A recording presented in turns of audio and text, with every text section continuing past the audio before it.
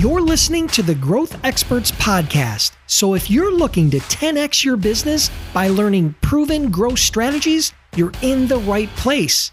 During my interviews with top CEOs, entrepreneurs, and marketers, I dig deep to uncover the real strategies, hacks, and tools to help you achieve your goals.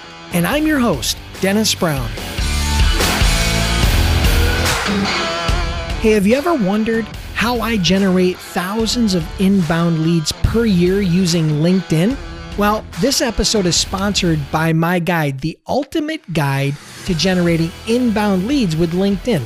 This is the definitive guide on how to consistently generate inbound leads using LinkedIn and social selling. So if you want a copy of that guide, just send a text to 44222 with the word LI Guide, all one word, LI Guide to 44222, or you can go to my website at askdennisbrown.com/guide. Now let's get on with the show.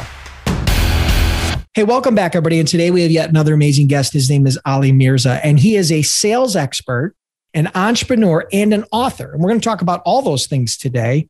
And just to tease you a little bit, we're going to talk about how to optimize an underperforming sales team. Now, this may seem straightforward, but I assure you, I had a conversation with Ali before this, and sometimes the glaringly obvious is not quite so obvious when it comes to sales. Okay, so we're going to dive into this today, but before we do that, welcome to the show, Ali.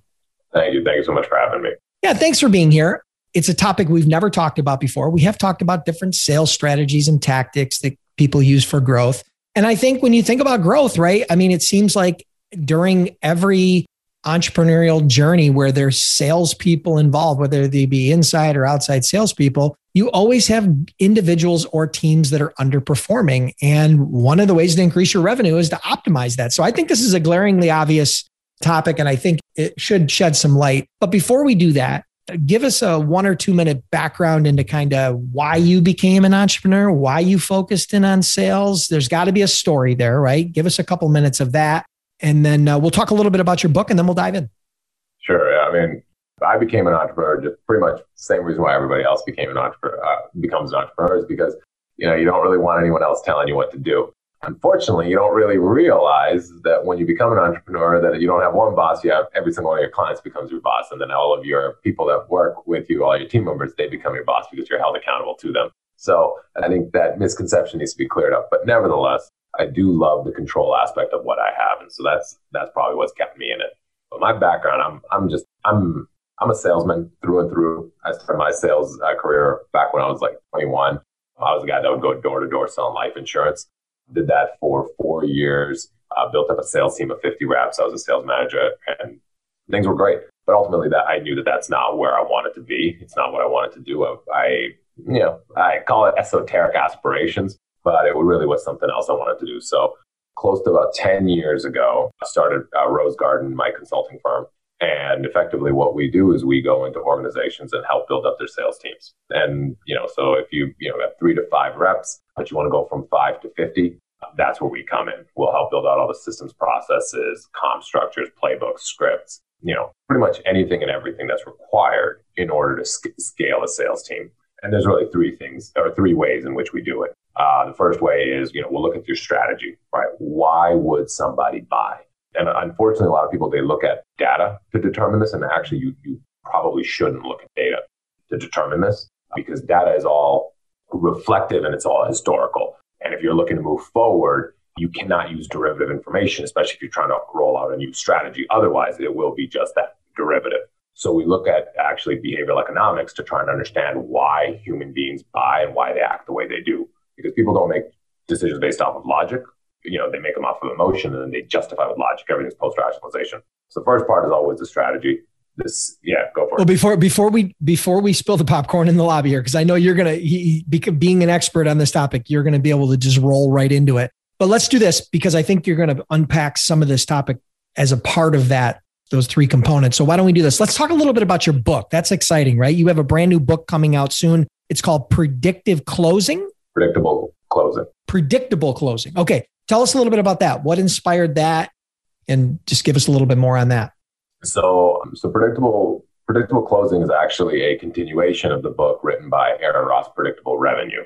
And Aaron and I have been friends for many years, and we've always kind of talked a lot about how his model allowed, SaaS and sales companies nowadays to kind of really build what they build. However, all top of funnel opportunity creation. And what we realized is that while that was working out really well, the close ratios were going lower and lower. And the reason behind that is because, and effectively, reps were missing all their quotas all the time. I think quota attainment is at an all-time low right now. So, we just kind of we're exploring the topic as to why is that happening. And a lot of that has to do with, quotas are being set too low. People are, it's cultural inside of those sales organizations. It's not just training. It's so much more than just that. So effectively, that's what inspired it. And so this book is all about, okay, now that you've created the opportunity, what do you do with it? How do you ensure that you close it? What happens, from discovery right through close and you pick up the check? So that's what this book is really going to take a deep dive as to why, the problems are what they are and how to solve them. So you co-authored it with Aaron Ross. When does it go? When does it release? I think you said this fall? Yeah, late summer, early fall of 2021. Yeah, well, just to give everybody some context, we're recording this in early May. So late summer, fall, and I'm sure you'll give an opportunity for people to kind of get a little bit more information about this, maybe at the end of the podcast. But for now, why don't we do this? Why don't we pull this apart? Because this is an interesting topic, and I think there's different layers to it. So pull this apart, how to optimize an underperforming sales team. I think there's a little bit of a framework you had. Let's see what we can do. Yeah, absolutely. So go ahead, kick it off. So effectively, if you're the CEO and you're looking at your sales team and they're missing numbers, right? First and foremost, if you got a sales leader, you got to sit down and talk to them. But let's just say you don't have a sales leader and you got to figure out, okay, what do I do now? Unfortunately, at this point, just telling them to work harder typically is not going to solve the problem. Now, it may. I will tell you this: most sales teams don't work hard enough. However, that you have to ask yourself, why aren't they working harder, right? Because in theory, if they knew that their efforts would result in results, they probably would do it. It's the fact that they don't believe that the harder they work, the more money they will make or the more sales they will make. So you have to really take a step back and analyze, okay, what is going on? So you have to figure out what the challenge is. 9 times out of 10, the challenge is the confidence of the sales team in what it is that they're doing. Part of that can be solved with training, but most of that has to be solved with, in my opinion, with strategy. So if you explain to a salesperson, hey, this is why this prospect will buy, do it in this particular manner, say this in this way, this is your position, this is your angle, this is your pitch. If you explain that in a compelling way and they believe it, they buy it, they understand it, they internalize it, they will actually do it. Now, from there, once you have solved that, from there, then it's about setting those clear expectations, right? Too many, whether it be sales leaders, CEOs, or whoever, have these conversations and then nothing changes after the fact. And that's the problem with the execution, because expectations weren't set clearly inside of those meetings. The crucial conversation was never had, which was, okay, now that you are well provisioned, now that you are well armed, what are you going to do about it? And you cannot let them get out of your room or your office and let them just basically say, you know what, I just have to work harder. Yes, I just have to try. No.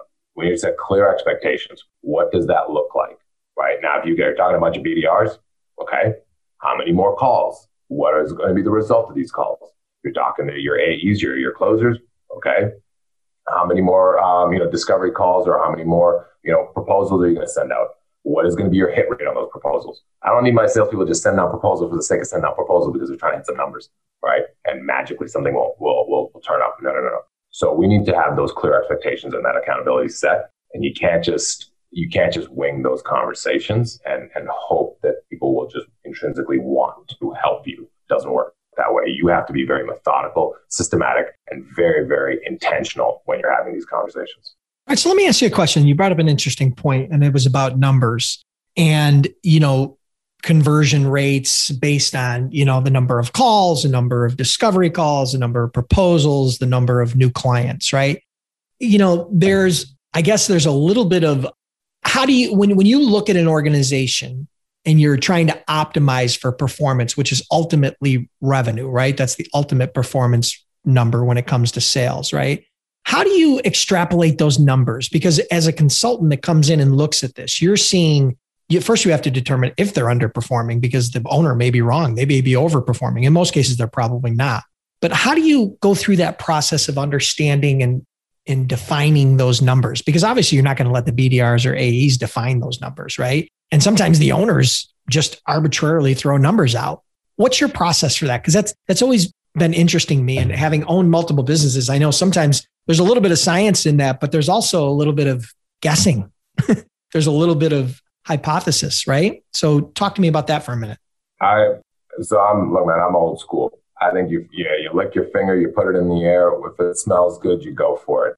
That is the right way to do it. Okay. You can sit there and you can analyze numbers and you'll post-rationalize whatever story it is that you want.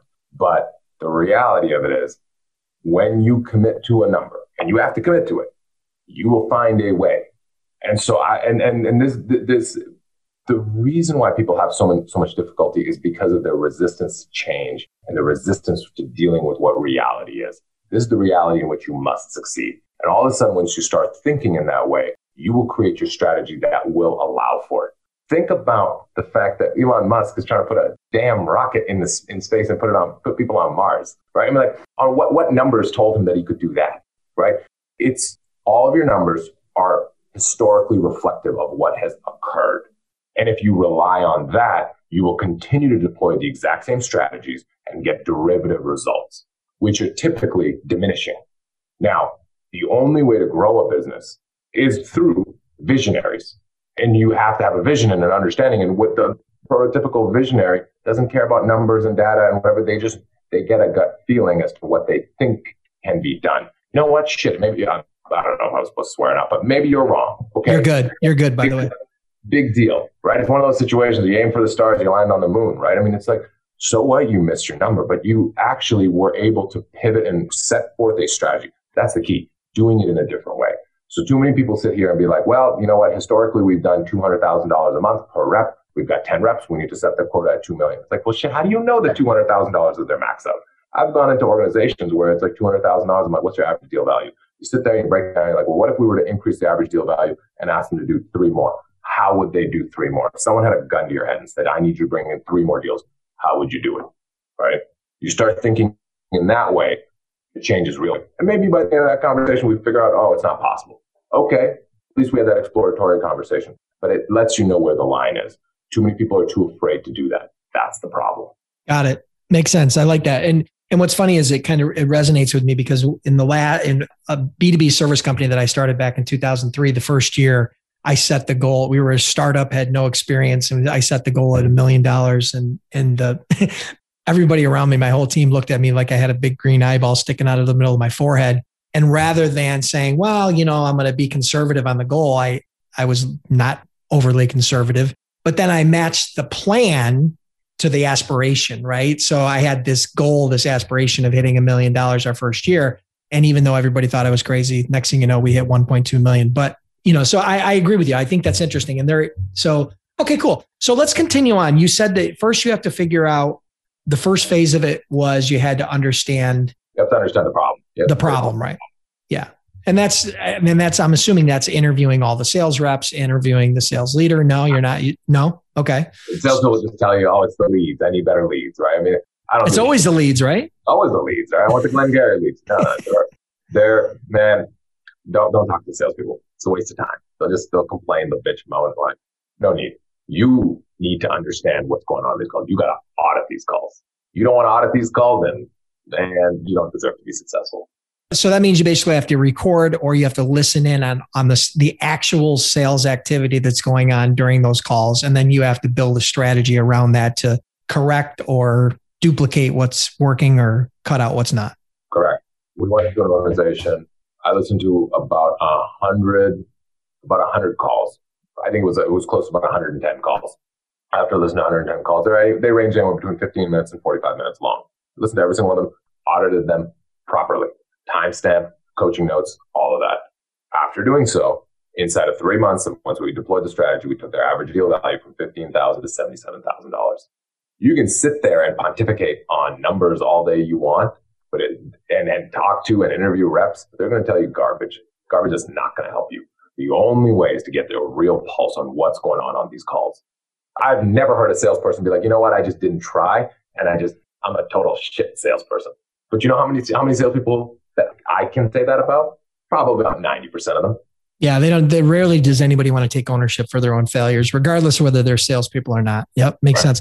All right, so you did step one. What's after that? Okay, so now that you figured out what the problem is, okay, you listen to, let's just say you don't have to listen to 100 calls, but maybe you listen to 20 to 30 calls, and you're like, oh, okay, here's what's going on. Then, but if it's worthwhile, listen to 100. I mean, why not? I mean, more data is, if you have 10 salespeople, you're going to want to listen to calls from all of them. So if you listen to 10 calls from 10 salespeople, that's 100 calls. That's not a lot. I think it's probably one of the most important steps here, right? Okay. So once you've audited the calls, you've broken down, okay, these are the challenges. Break them down into 3 to 5 key issues.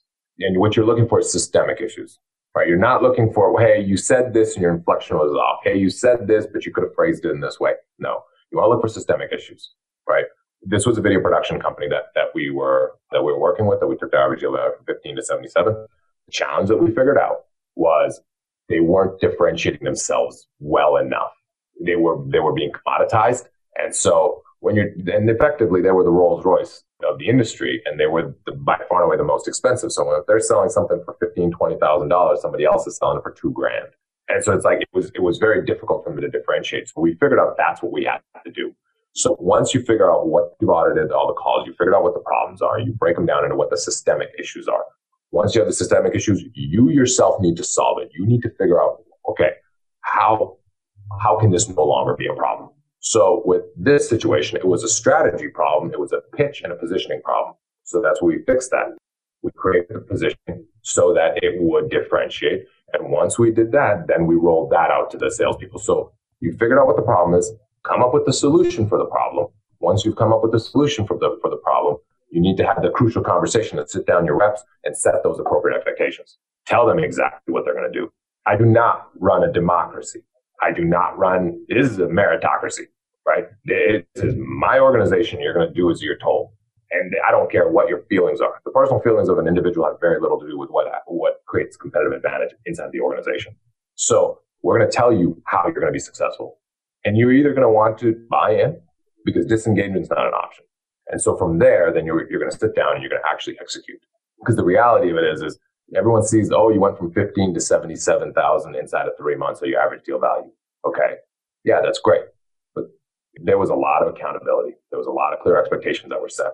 And we do not mince words. We will tell you exactly what you're going to do and how you're going to do it.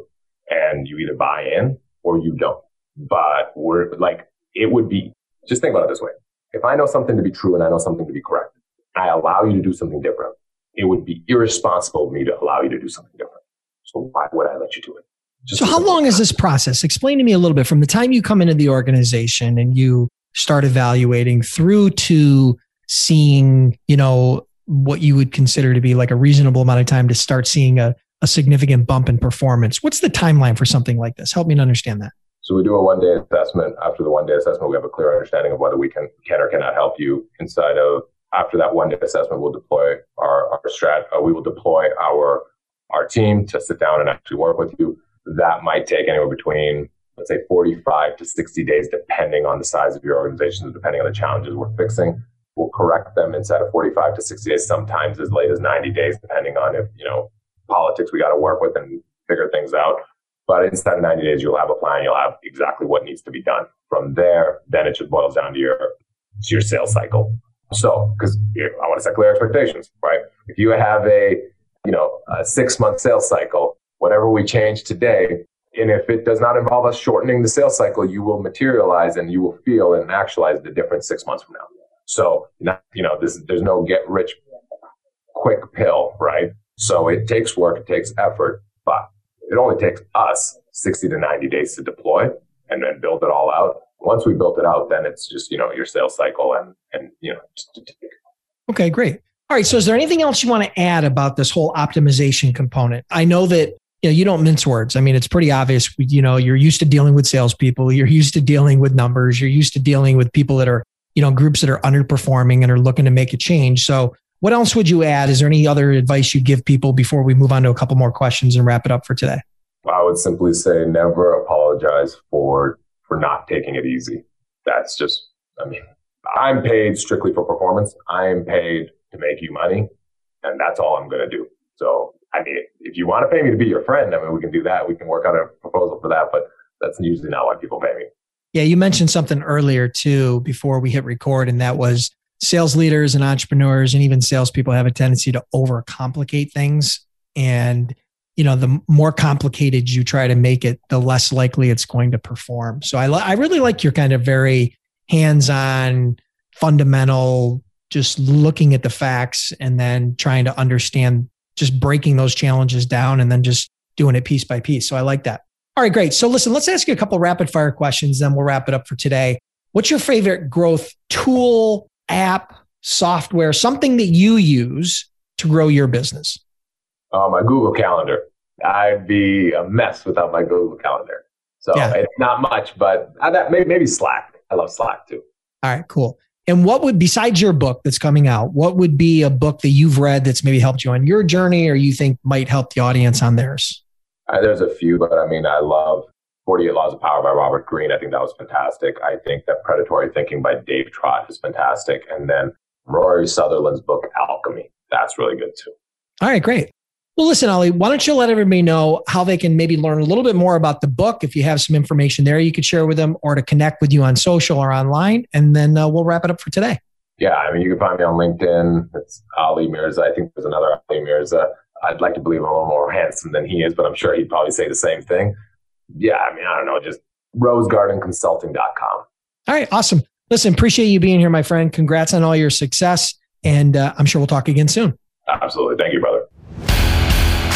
Listeners, I want to thank you for tuning in. I truly appreciate your time. If you're enjoying the podcast, then do me a huge favor.